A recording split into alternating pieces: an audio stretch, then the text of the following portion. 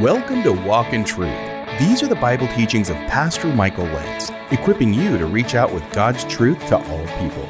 Learn about our podcast, daily devotional, how to contact us, and much more when you visit walkintruth.com. Now here's Pastor Michael's teaching in 1 Corinthians chapter 7, answering questions about marriage.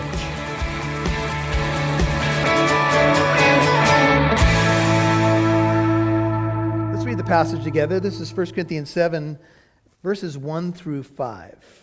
1 Corinthians 7, 1. Now concerning the things about which you wrote, it is good for a man not to touch a woman. But because of immoralities, 1 Corinthians 7, 2, each man is to have his own wife, each woman is to have her own husband. The husband must fulfill his duty to his wife, and likewise also the wife to her husband. The wife does not have authority over her own body, but the husband does. And likewise, also the husband does not have authority over his own body, but the wife does. Stop depriving one another, except by agreement for a time, so that you may devote yourselves to prayer and come together again, so that Satan will not tempt you because of your lack of self-control. This was a letter that was written to Paul from the Corinthians, as we can see in verse 1. And the whole chapter, 1 Corinthians 7, is probably, I would say it is the most exhaustive chapter on marriage issues. So the chapter will include things like intimacy in marriage. It will deal with singleness or celibacy. It will deal with widows. It will deal with abandonment and divorce.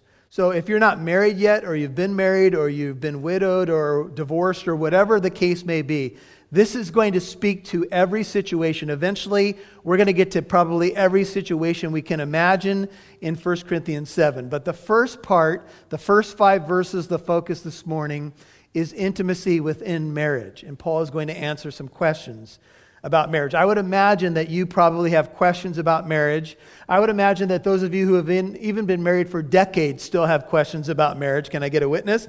Anybody? Some questions are going to continue, right? They're just differences between men and women and so forth. We at Living Truth, when we get a couple that comes to us and they want to get married, we require premarital counseling. And we do 5 one-hour sessions with a couple that's about to be married. But I will tell you that 5 one-hour sessions, a total of 5 hours of premarital counseling, cannot possibly prepare you for what's to come. And it's because a lot of us, when we were growing up, maybe we didn't see a good example. Maybe marriage wasn't talked about a lot in the house. Maybe you come from a broken, divorced background. In fact, I will tell you, as we broach this subject, even as I look out at you, the statistics say that 1 in 3 women have been sexually abused, sadly, and about 1 in 6 men have been sexually abused. So we bring our brokenness into the bedroom, literally. We can carry our baggage there.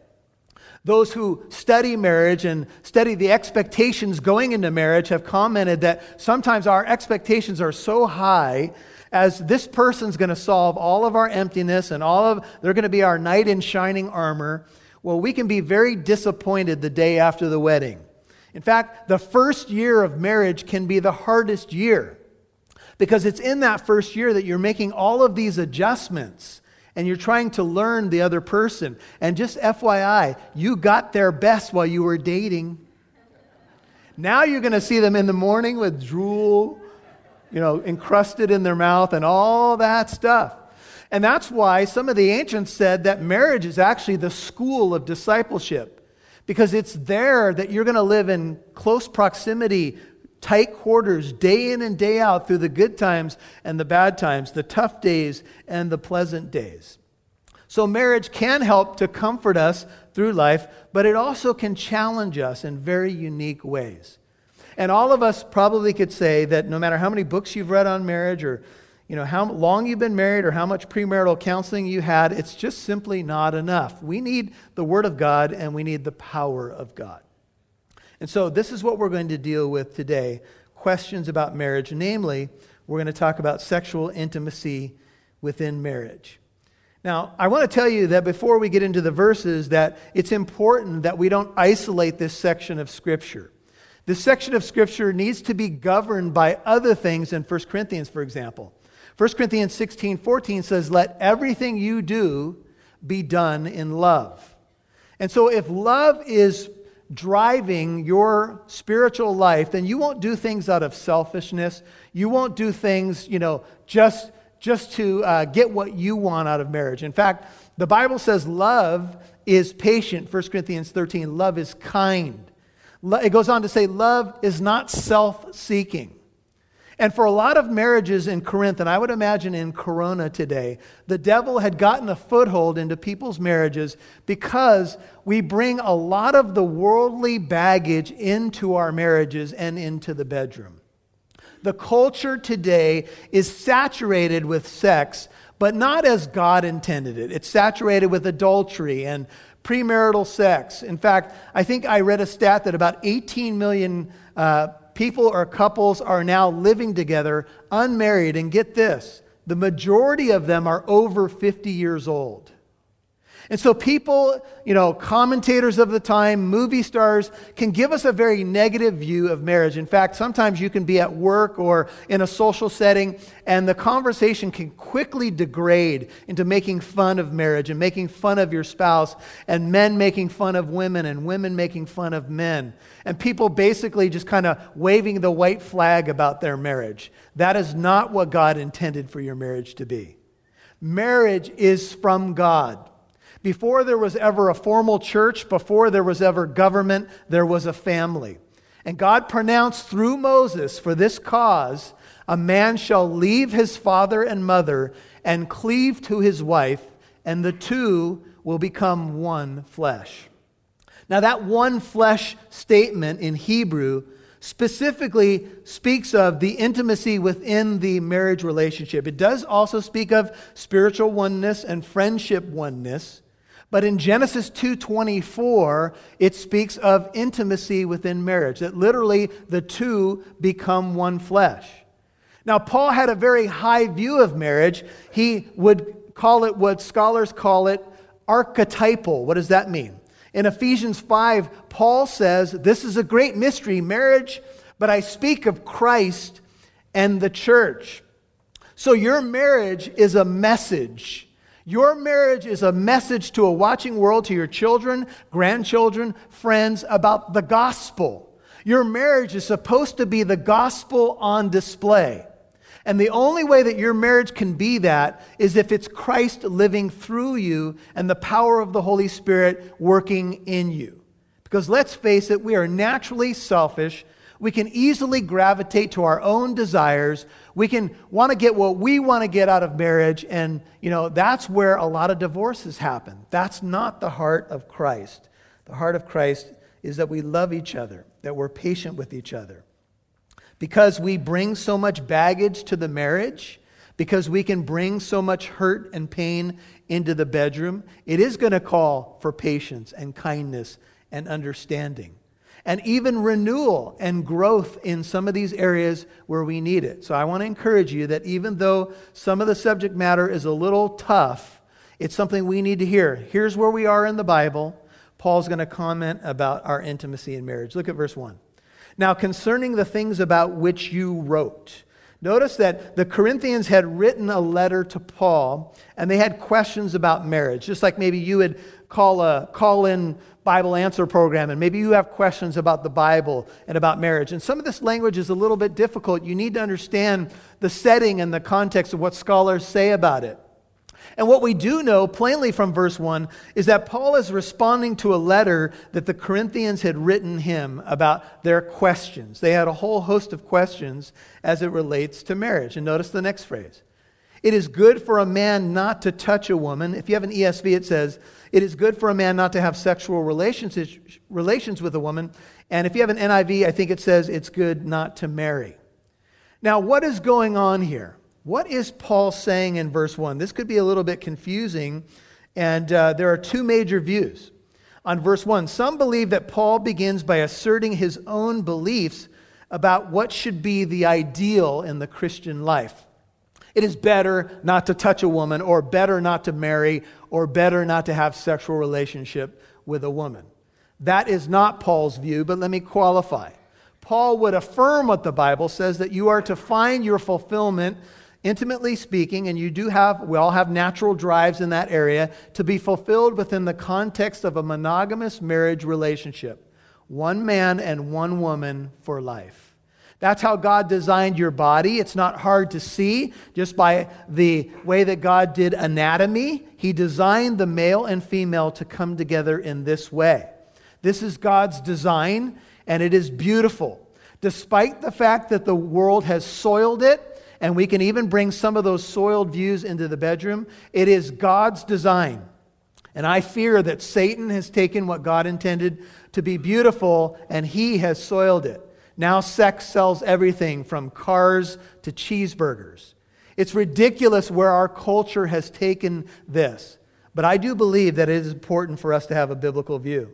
Now, even some of the ancients got this wrong. For example, John Chrysostom claims that virginity stands as far above marriage as the heavens stand above the earth.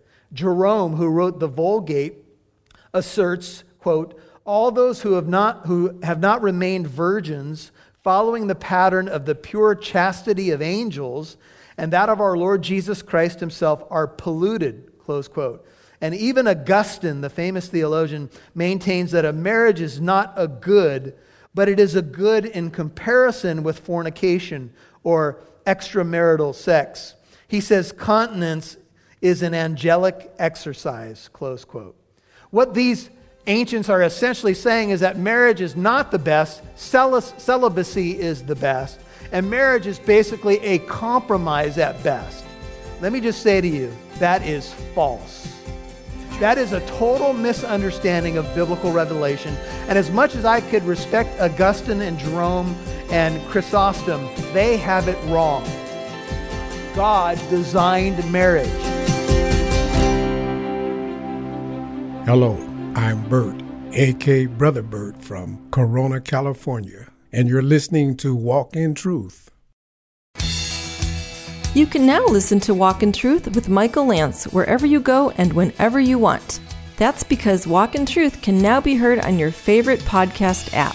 Apps like iPodcast, Spotify, Stitcher, iHeartRadio, Google Play, and much more.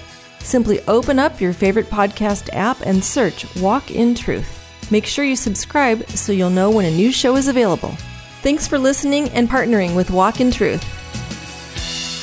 Hey, we want to say thank you so much to the new financial partners for joining us in our mission to broadcast on more radio stations and to do more free apologetic teaching events. We've had some one-time donors too, and we're really grateful because that helped out our overall budget. I want to make it clear that we're not saying help us or we'll disappear from the radio station.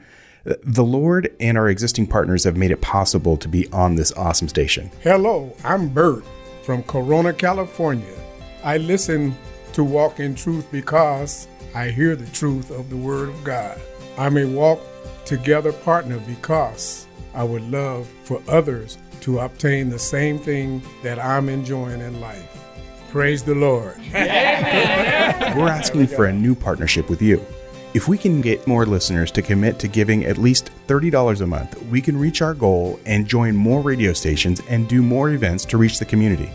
And did we mention that some of those stations are secular ones? We want to reach people that might not have even heard the gospel before. Please commit what you can. So please visit walkintruth.com and click donate. Now back to Pastor Michael Lance, right here on Walk in Truth.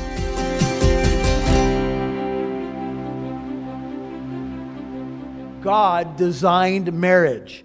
And Paul says in 1 Timothy 4 that false teachers were teaching people to abstain from marriage and from foods that God created for us to enjoy. Paul actually says those who try to keep you from marriage are false teachers. Marriage is God's design, and it is normative for most people. Most people will grow up, they will meet somebody, and they will get married.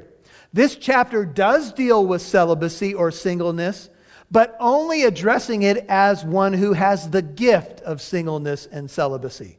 And Paul does affirm that it is easier, for example, if you're in the ministry or perhaps a missionary, it's a little easier if you're single because you don't have to worry about your spouse and you don't have to worry about children and so forth. You're more free to give maybe all of your time to the Lord's work. But that's the exception, not the rule. What will be normal for most people is that you will meet someone, you will marry them, and hopefully you will have a blessed marriage and family and all that goes with it. So Paul is dealing with the question. The second view of verse 1, it is good for a man not to touch a woman, is that Paul is quoting their letter, or that this saying, which you see in quotes in some of the versions, is a direct quotation in a line in the Corinthian letter. Just like in 6:12, when they were saying all things are lawful and Paul has to correct them or qualify it. Here it seems to be that he is quoting something that they are saying. That it is good for a man not to touch a woman is their statement, and Paul is going to correct it. It's something that they were saying in their letter. It is good for a man not to have sexual relations with a woman is the essential meaning. The word touch is a euphemism in the scriptures for sexual intimacy. And so Paul is not saying that it is better if you don't marry or better that you're single. Paul would affirm what the Bible says elsewhere, that love and intimacy should be celebrated within marriage. But of course, in Corinth, there was so much confusion. Think about the culture for a second. The culture was filled with prostitution that seemed to be acceptable. A bunch of adultery was going on. There were perhaps, some say, 1,000 temple prostitutes who were serving false gods and goddesses and selling their wares to anybody who would be walking by. There was all kinds of sexual sin everywhere. So some of the Corinthians, when Paul came into town, they opened their heart to the gospel. Paul spent 18 months teaching them the word of God. But many of them were still confused, and they had brought all of their paganism, all their pagan past, now into their new relationship with Christ. Imagine if someone was a temple prostitute, or someone was cheating on their spouse all the time and thought it was acceptable, or someone was even involved in the temple and false worship to gods and goddesses through sexual sin.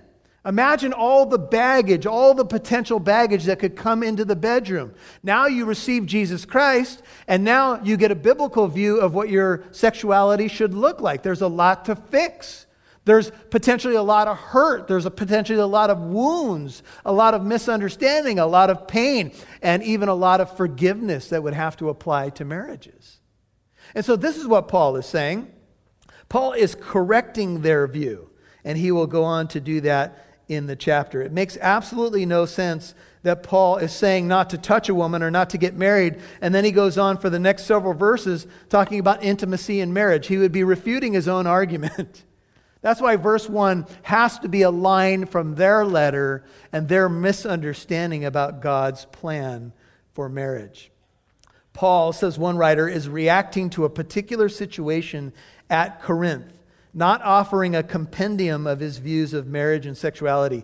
You have to see that because Paul doesn't talk about a lot of different things as it relates to marriage, because he is dealing with a specific situation. We could talk about other scriptures. For example, Genesis 2:18 says, "It's not good for the man to be alone. I will make a helper suitable for him." Proverbs 18:22 says, "He who finds a wife finds a good thing and obtains favor from the Lord." Proverbs 31:10 says, "An excellent wife who can find? Her worth is far above jewels." So Paul is not contradicting biblical revelation. He is simply correcting something that's amiss in the Corinthian mindset and things that we need to know as well. People who forbid marriage would be wrong. They would be false teachers. Hebrews 13:4 says, "Let marriage be held in honor among all, and let the marriage bed be undefiled. For fornicators and adulterers God will judge." God highly honors marriage because he instituted marriage. It is his idea. If your marriage simply stands by the state seal of California, you're not going to make it.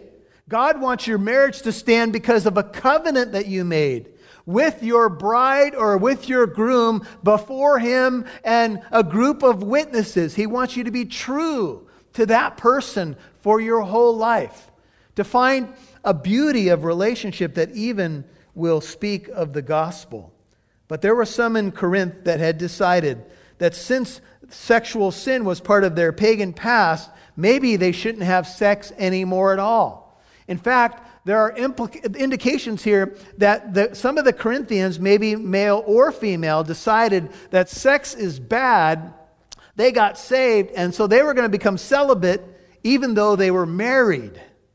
They thought that their new life in Christ meant that they lived now on a spiritual higher plane. Gordon Fee believes that maybe these were some of the Corinthian women. Imagine this. Imagine a woman gets saved. She becomes a Christian. She's married to a non-Christian man. Maybe she thinks that if she's going to be with him sexually, somehow she gets polluted or compromises herself before the Lord. There were some that believed that sex, intimacy in marriage was part of the old life. And now that we're in Christ, we're like the angels who are neither married nor given in marriage. So imagine you're a husband, you've come home from a long day at work, your wife comes home and she says to you, honey, I've made a decision I need to let you know about. What's the decision, babe? Well, the decision is I'm now going to be celibate. Can you imagine the husband? What? You've made this decision all on your own? What are you talking about? You're going to be well, sex is bad and it's evil and you know what they do in the pagan temples and all of that. And I think we need to live on a higher plane. Can you imagine the spouse, whether male or female, going, help, Raggy? What do you do now? Can we FedEx this letter to the Apostle Paul? Is there any overnight service? Because now that spouse would be stuck. If you've committed yourself in vows to another person and that person will no longer be intimate with you, you've got no other options biblically. You're stuck.